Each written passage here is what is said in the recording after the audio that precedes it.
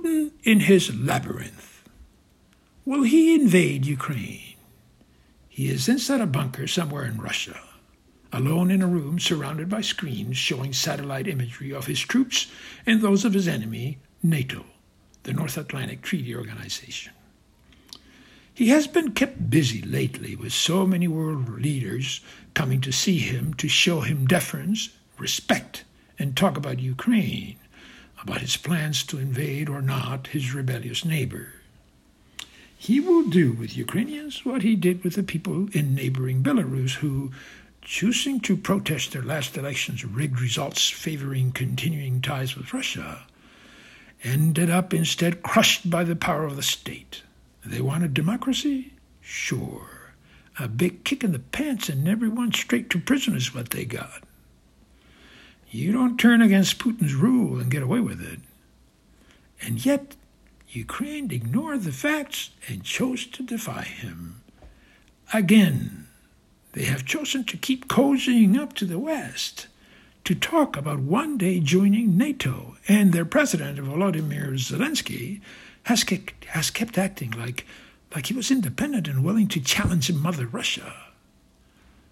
So, to set things straight, he surrounded Ukraine on all sides possible, north, south, east, and is ready to invade them.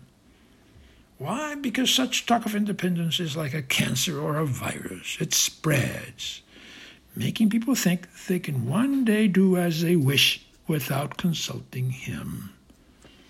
But he, Vladimir Putin, will show the price they will pay. He stated it very clearly to the West. He wants assurances that Ukraine will never be part of NATO, and that the West does not hold any military exercises in countries that border with Russia.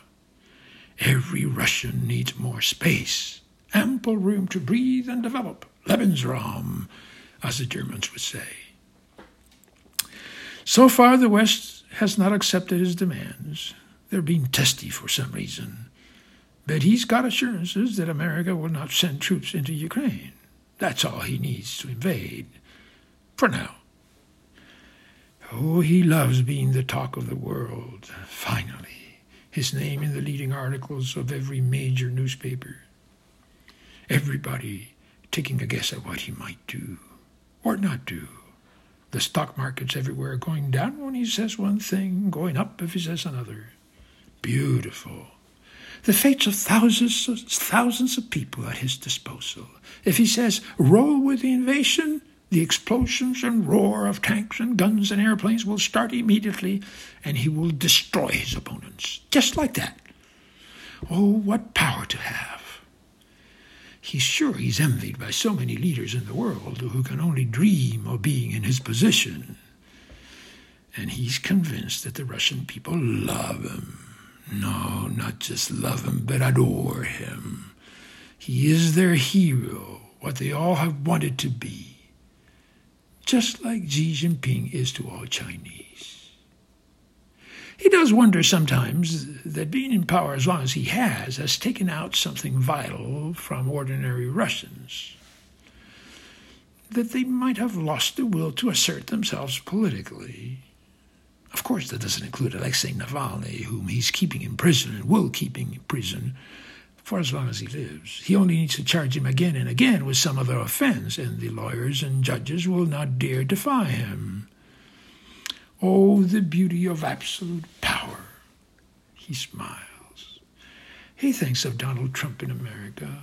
Why, he too wanted absolute power, but the man wasn't ruthless enough. You have to be ruthless to get to where he is now. No room for anything else. But will he invade Ukraine? That's a question everyone wants an answer to. He wonders what the odds in Las Vegas are. The positives far outweigh the negatives. That is clear to him.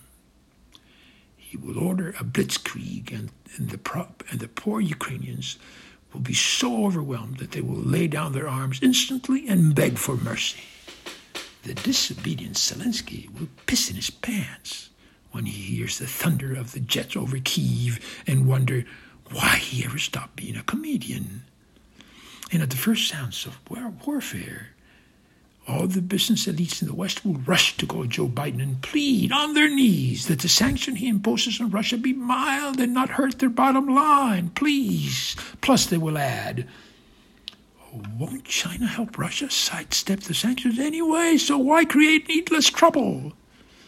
Mr. Biden, they will implore, you've been a politician all your life. You know how important it is to compromise. Please, sir, sacrifices need to be made. Yes. Let Putin have Ukraine, and everything will be okay. What's the big deal? There are barely 43.5 million people.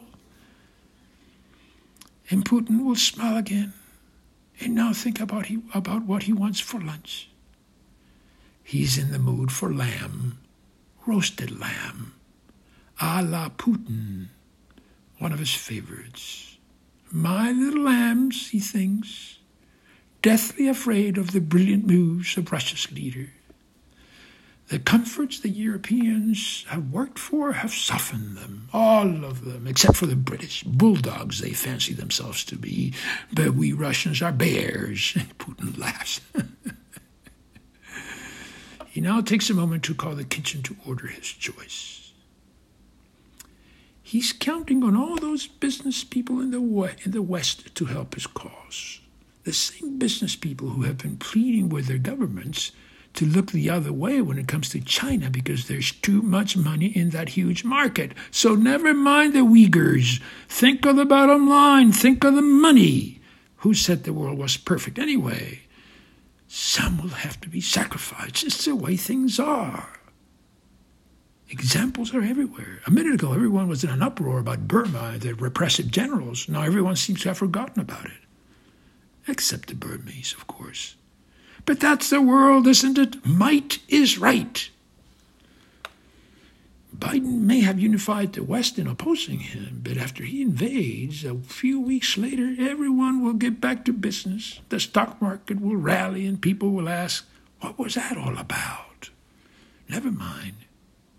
Who's going to be in the next Super Bowl? Meanwhile, the cartographers will quietly redraw the map lines of Russia, and no one will mind. China and Xi Jinping will grumble publicly, just a little, about his annexing Ukraine to satisfy America, but will keep buying from him the oil, gas, and minerals they need. Of course they will. The Chinese know they can't piss him off. Anyway, he's got way more nuclear warheads than they have. He pauses. He's feeling hungry. It will be a little while before the roasted lamb will be ready.